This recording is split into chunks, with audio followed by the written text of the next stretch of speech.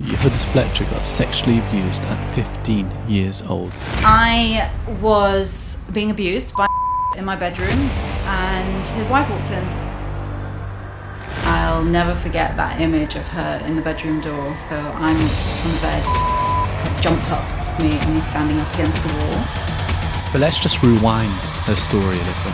Yehudis lived in Israel with her family until she got expelled from school. From there, she moved to Manchester, away from her family, and moved into the house of her future abuser.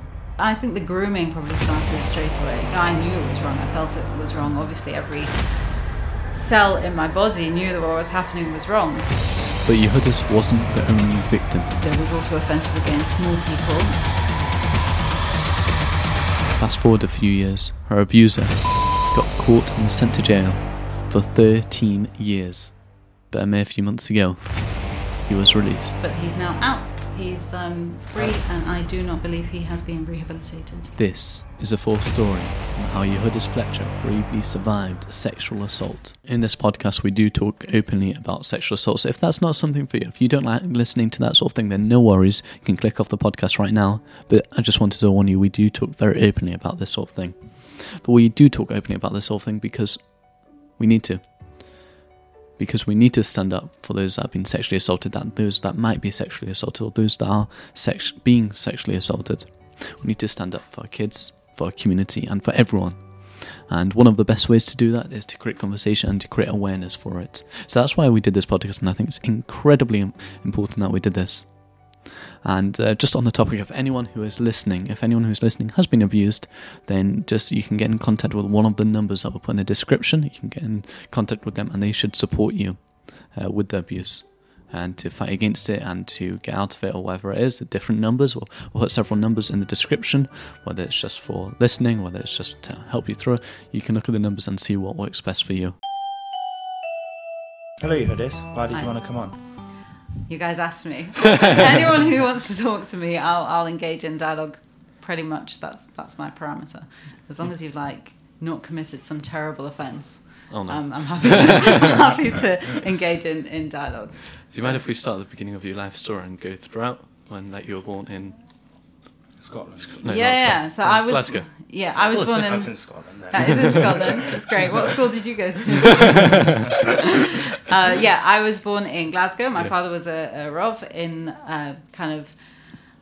it wasn't a Heimische community, so it wasn't. How much do I need to translate? What's your audience? So it's not all of them are that religious. So, Okay. Yeah. So it wasn't a particularly religious, but it was a very traditional community.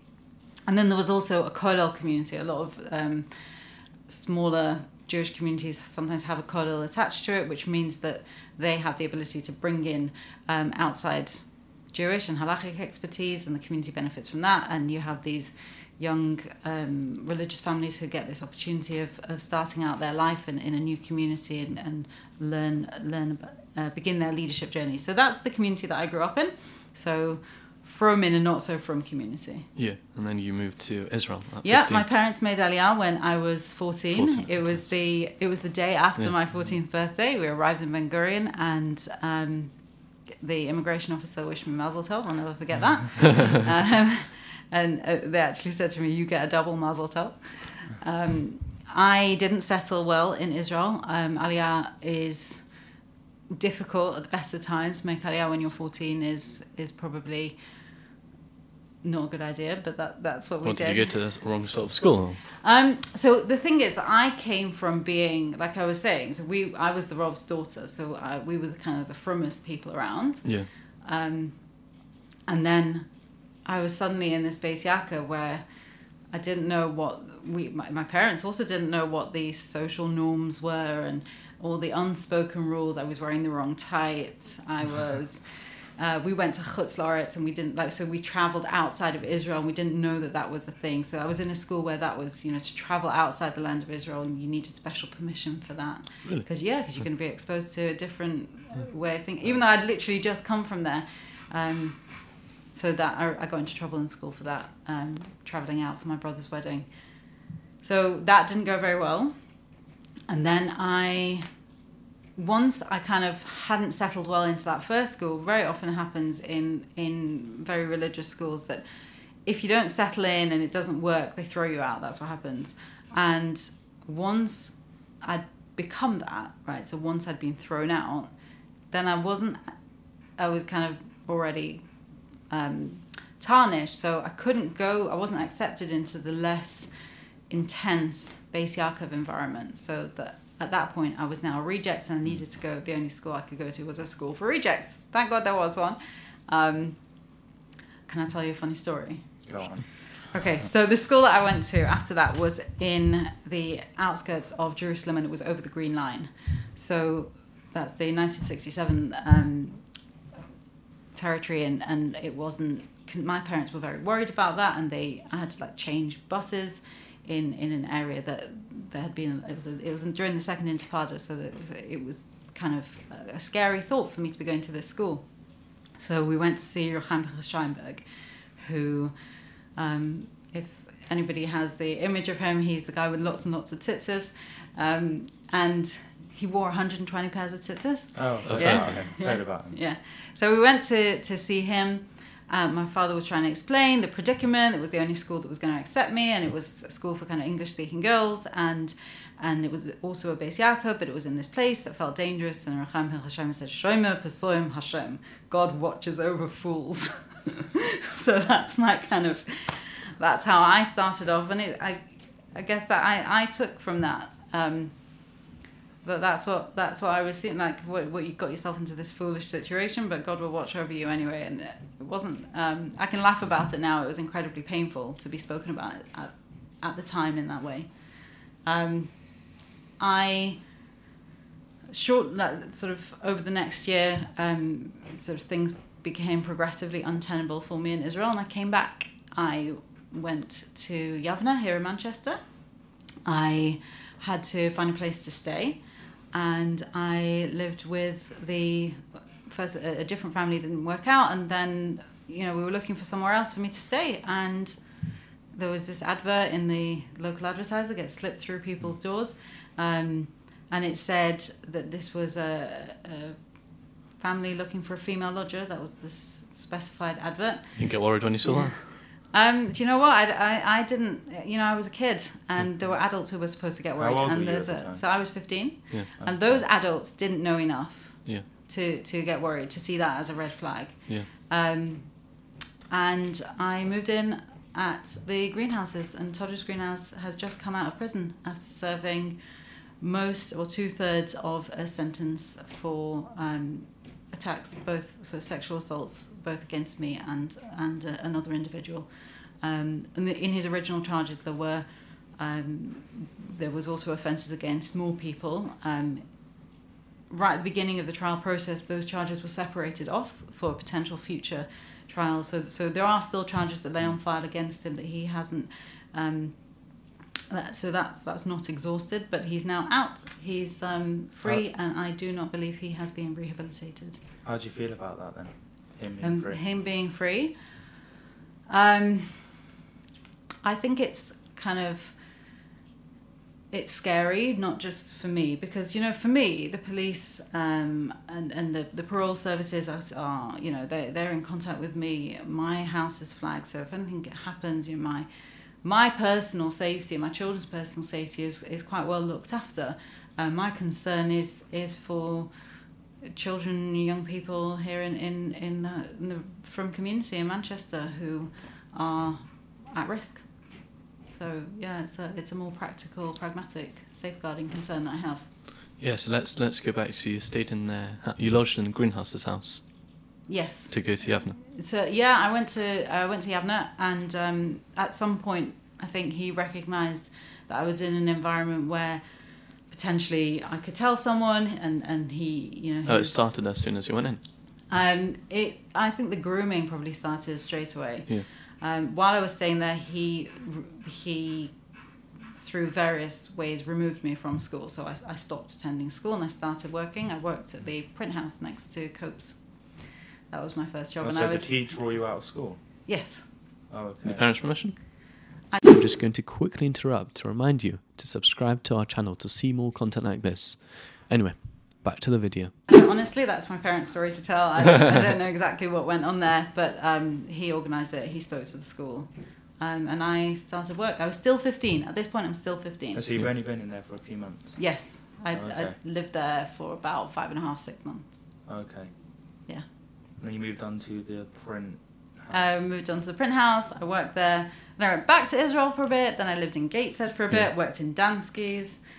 Any of your listeners went to Gateshead Yeshiva, you'll know all about Danskis and the separate times for girls and boys to go shopping. I got married when I was 18. I come from a strong, what we call Litvish family, so a real Lithuanian background, with a strong kind of emphasis on sort of Gateshead style way of being from, but I got married into Satmar, which is in Stamford Hill. Well, it seems a bit strange because you were brought up in a really religious community, and then I went to Yavna. Yeah. Which is much less religious, it seems. I don't think it was really thinking about religiosity. It was about how do you get a school place for a girl who's left her family in Israel, all of a sudden going to be staying with a different family. My father and Mr. Rowe knew each other from many years back, and I think it was quite easy to arrange rather than anything else. Yeah. And also, like you're saying, really religious, but we didn't have those kinds of, because we were quote unquote out of town. Yeah. I'd had a brother who went to Jewish grammar, a brother who went to Mechina, a brother who went to Gateshead Jewish boarding school. So I don't think from my parents' perspective, it wasn't as if you had to go to a specific school. We had a different approach. It was more about, let's just get a school to go to. Yeah. But anyway, I wasn't there for very long. Yeah. Then I married into Satmar, and I was married briefly. When did you leave the greenhouse's house? Oh, okay, so go back. Oh, do you want to hear that whole story? Okay. I was being abused by Todros in my bedroom, and his wife walked in, and I don't think she was very surprised. In fact, she said, "I knew it. I knew you were in here." And I'll never forget that image of her in the bedroom door. So I'm on the bed. Todros had jumped up off me and was standing up against the wall. And I think there was a light on in my room, but the light outside my room was off.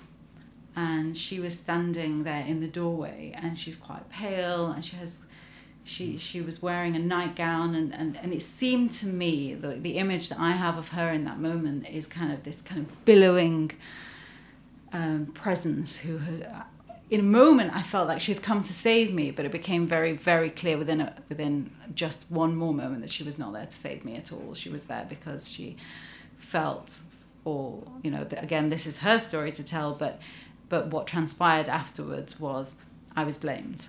So I was seen as I had tempted this weak man into my bedroom. Yeah. And that's how it was positioned. Who blamed you? What's your public liability insurance like? Okay, maybe not to say. So then you left? I moved out very quickly. Yeah, within 3 days. Yes. So, yes. Yeah.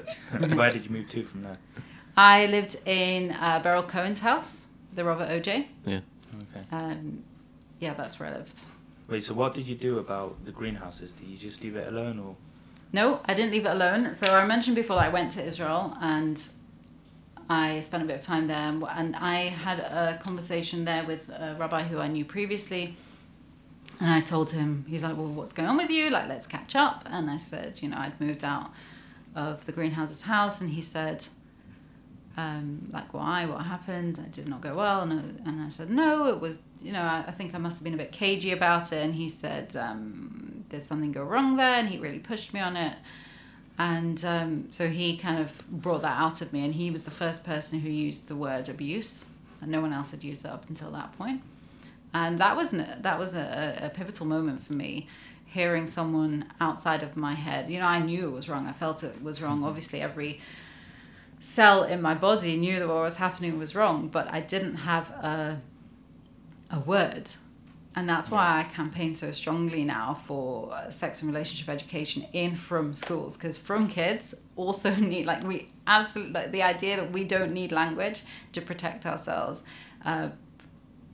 you know, because that language is not used, like, that we need it extra, like, we need it more than other kids. So I did not have those words, and I couldn't use words to keep myself safe, and neither did the adults around me have the language that they needed.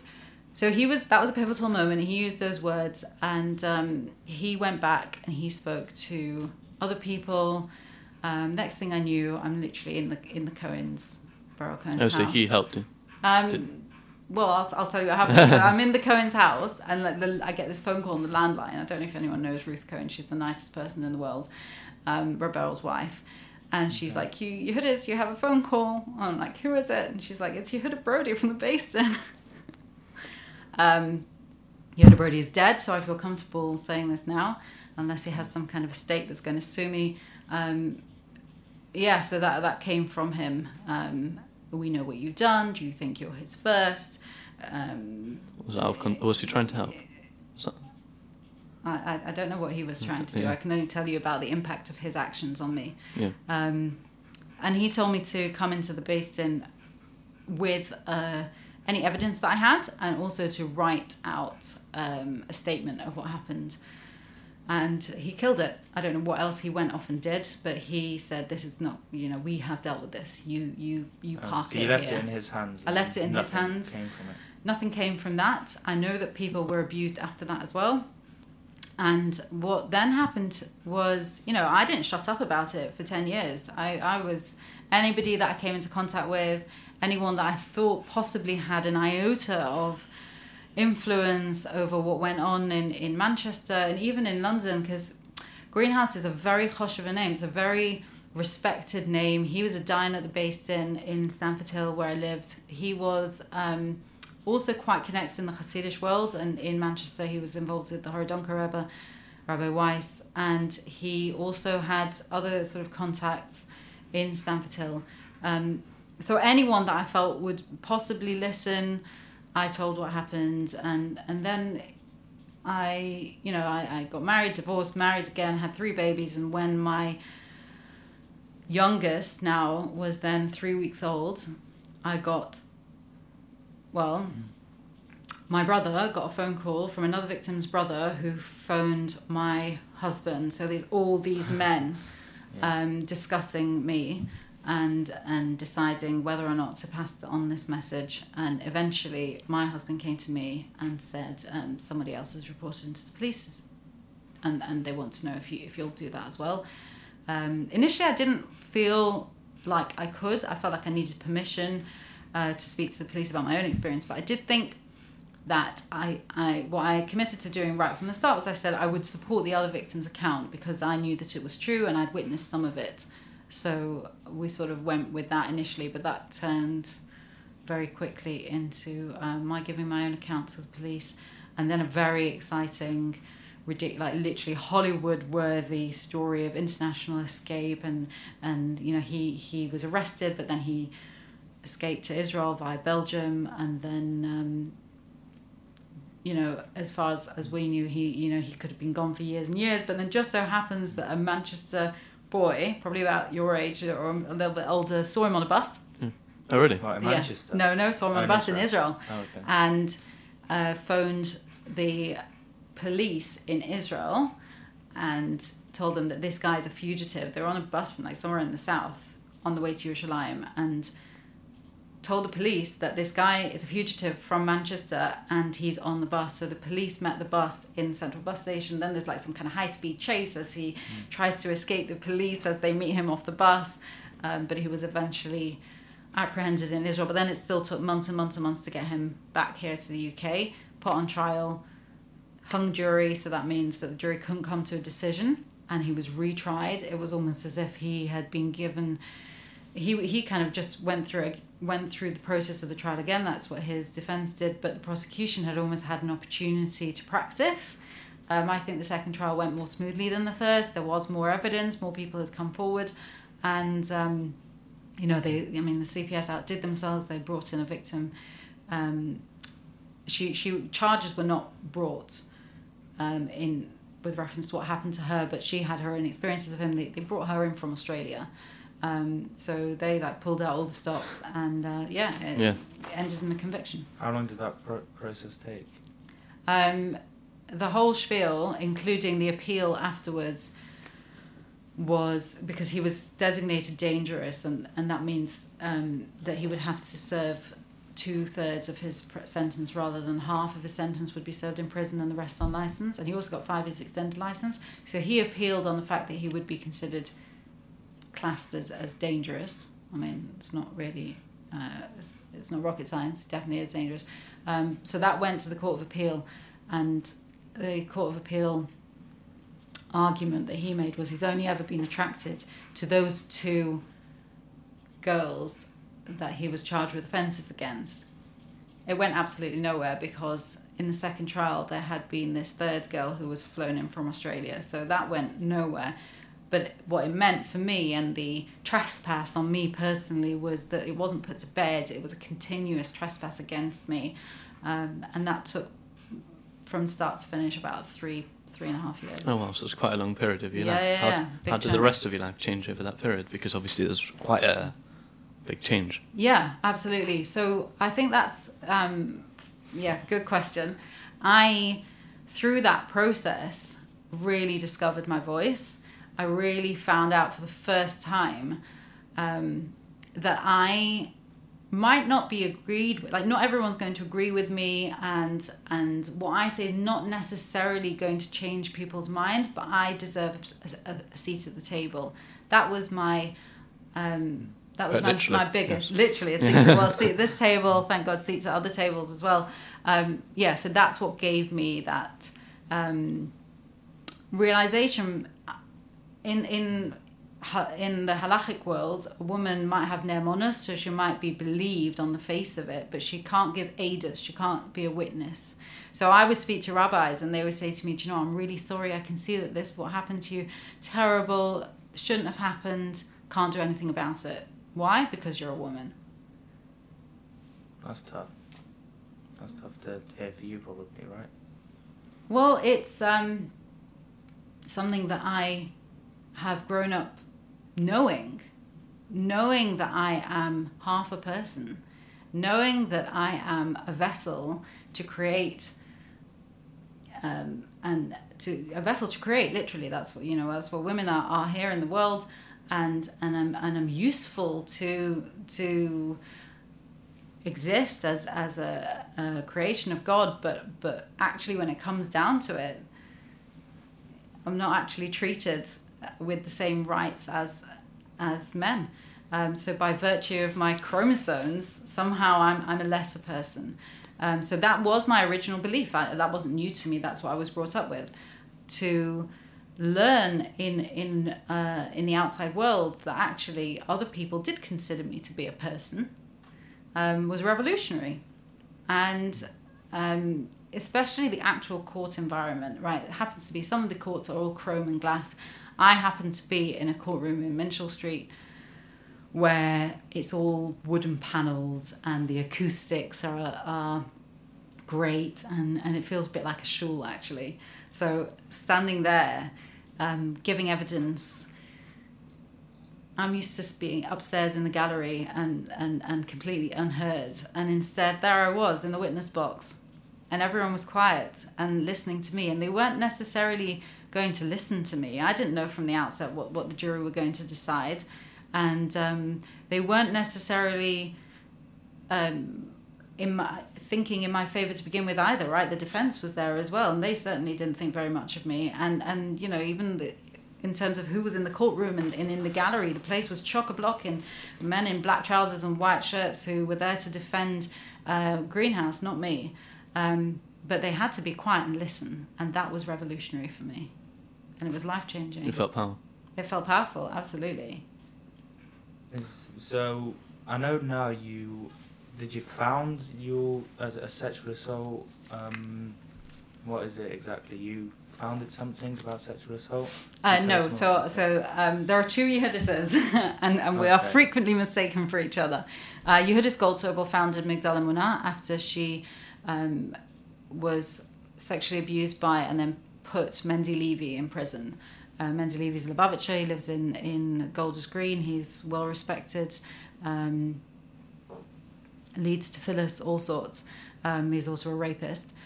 He, so I think out of that experience, Yehudis Goldthal will set up an organisation called Migdal Emunah. She was the chief executive of Migdal Emunah till not long ago. I set up my own project. It's called Project Nachamu, and it's got a slightly different approach.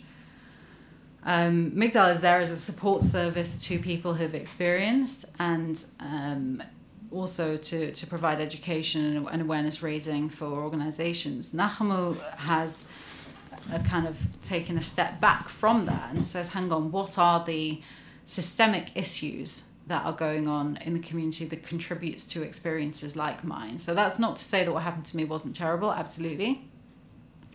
But the reason it happened is much more interesting, and it's much more productive to me to think about how can we restructure and tweak our community organisations, and not just the organisations within it, but our community organisation from a sociological perspective. Yeah. How can we do things slightly differently to make sure that people do have that power in them from the beginning, to make sure that people have personal autonomy, to make sure that people in positions of power have so there's oversight, to make sure that there's more accountability. How has all this experience led up to how you teach your children? Because you mentioned that you want to teach your children about, I'm sure you have already, taught your children about sex or about the consent or about those sort of things. Yeah. How's that changed? How's your experience changed how you teach them? I've taught my children about consent since the day they were born, right from the outset. You can talk to a child about what you're doing. Yeah. You say little things, right, we're going to get undressed now. I'm going to undo your buttons. Oh, it feels cold. Just helping them be conscious of the experience of what's going on with their bodies and in their bodies. And then really small things. Teaching consent is not necessarily about telling teenagers about having sex. That's like the lessons of consent start when a child is really, really little. Things like, we tell children, right, hold hands because we're going to wash our hands until Yadayim, right? And then we say to the children, hold hands in a chain, or put your hands on the child in front of you. Actually, maybe that child doesn't want to be touched. And it's about saying things like to a young child who you haven't seen for a while, not just hugging them or kissing them or picking them up or pinching their cheek, but really respecting their personal autonomy and their bodily autonomy, and checking in with them. How do you want to say hello? Do you want to wave? Do you want a fist bump? Or do you want a hug? And if we can instill those things in really, really young children and normalize that kind of thing, it will be impossible for us as they grow up to normalize non-consensual activities, right? That child will know innately Is that what you're trying to teach in schools? I don't teach in schools. Mine is a policy organisation, but yes, absolutely. So you're trying to push in schools. That's the sort of thing that I would like to see in primary schools. Yeah. A trauma-informed, body-positive, personal autonomy education. It's not especially sexual then? It's nothing to do with sex. Sex is by the by. It's like necessary for reproduction and human fulfillment. That's a whole different topic. But it's for adults. Yeah. We're talking about your body, your space, being comfortable in knowing your Daled Amos, knowing that space around you belongs to you, that nobody can come into that space without two things: your explicit permission and you being aware of it, right? Because what we have often in cases of abuse is disassociation. So people who say, even something like, I'm going to the dentist, right? That is an unpleasant experience. Nobody is going to sit here and say to you, now it's definitely fun to go to the dentist, although if you go to Alana Pine, she's got Netflix when you look up onto the ceiling. That's really? Yeah, just have to change dentist. Yeah, quick plug. If you talk to a child about that experience and say, instead of saying, zone out, literally watch Netflix, put some headphones on while this unpleasant experience goes on, then what you're teaching the child is to disassociate from the unpleasant experience, and you're inviting them to kind of leave their body while the unpleasant thing happens. And what we want to say is, if an unpleasant experience is necessary, we're going to say to the child, this is why it's necessary. It's not going to feel nice, and I won't lie to you about it feeling nice. It will hurt. And these are the things we're going to do to help you feel comfortable in the meantime, to help you stay present through this unpleasant experience. Don't dentists do that already? Dentists are great at doing it, absolutely, and that's why I brought it up. Yeah. But what I'm talking about is we can transfer that knowledge that we have into other situations as well. So, for example, if you're a child who's being abused and you've been told, you know, in your head, other situations, right? You've been told it'd be fine, it's going to be over in a minute, then you'll just go to that space. But if you come from a family and an education environment where you're encouraged to stay in your body, you'll notice what's going on. It will be much more difficult to perpetrate that abuse, and it will be a conscious experience that is much easier to stop. Yeah. Both for the child themselves, but it's not up to children to keep themselves safe, but also for the other children around them. So that's the sex-free sex education that I would promote for How's the children. difference of consent being different between your children and the children's school? Have you tried to campaign within the school or tried to change the school for your children? I mean, it sounds like you have maybe an overinflated image of what I can actually do, but what I would promote is that kind of education, but I don't go into individual schools or anything like that. Yeah. Do you mind if we talk about your youngest child? My youngest child? Yeah.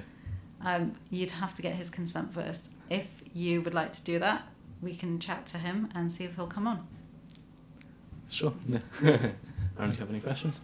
I think that's good. Brilliant. Thanks so much for coming on. Thank you for having